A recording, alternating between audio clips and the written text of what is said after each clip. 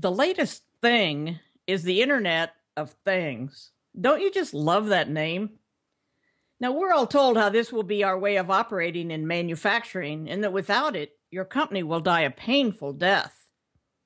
How do we make sure that IoT is a positive for our companies? My name is Becky Morgan, and you're listening to my podcast series, Finish Strong.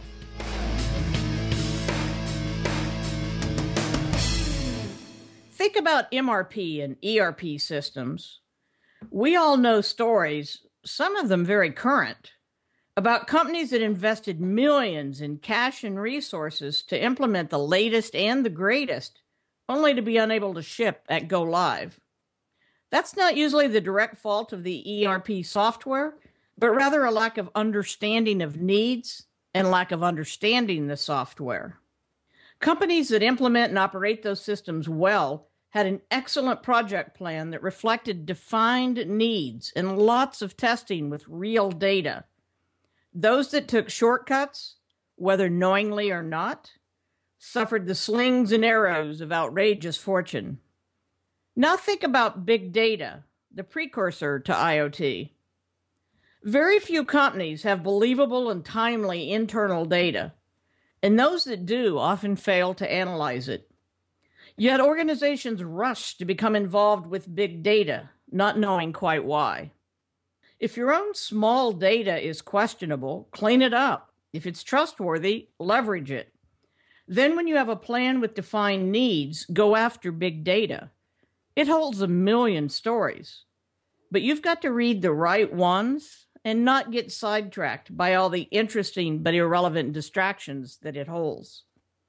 And now we all want our equipment to not only talk to us, but to every other piece, to our systems and to our products in the field, and do it with data. The Internet of Things is definitely the future. Just as every company of any size has an ERP system, most all manufacturers will be involved in the IoT. And similarly, understanding why and how will be instrumental to making it an asset and not a heavy chain dragging you down. We love that Tesla can update options on our car via download rather than taking it to a dealer. But think who else might be interacting with your car with evil intention. If you plan to internalize the IoT, start with an understanding of why and of the resources you will need to make it work for you and your customers. If you think internet and cloud security are a challenge, you haven't seen anything yet. This work will not be for the casual IT department, nor a part-time activity. As with any other new technology or service offering, and this is both, a well-founded strategy is a must.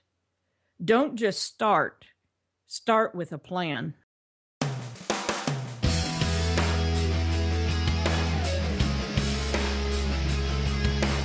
You've been listening to my podcast series, Finish Strong, with me, Becky Morgan. For more information, visit my website at www.fulcrumcwi.com.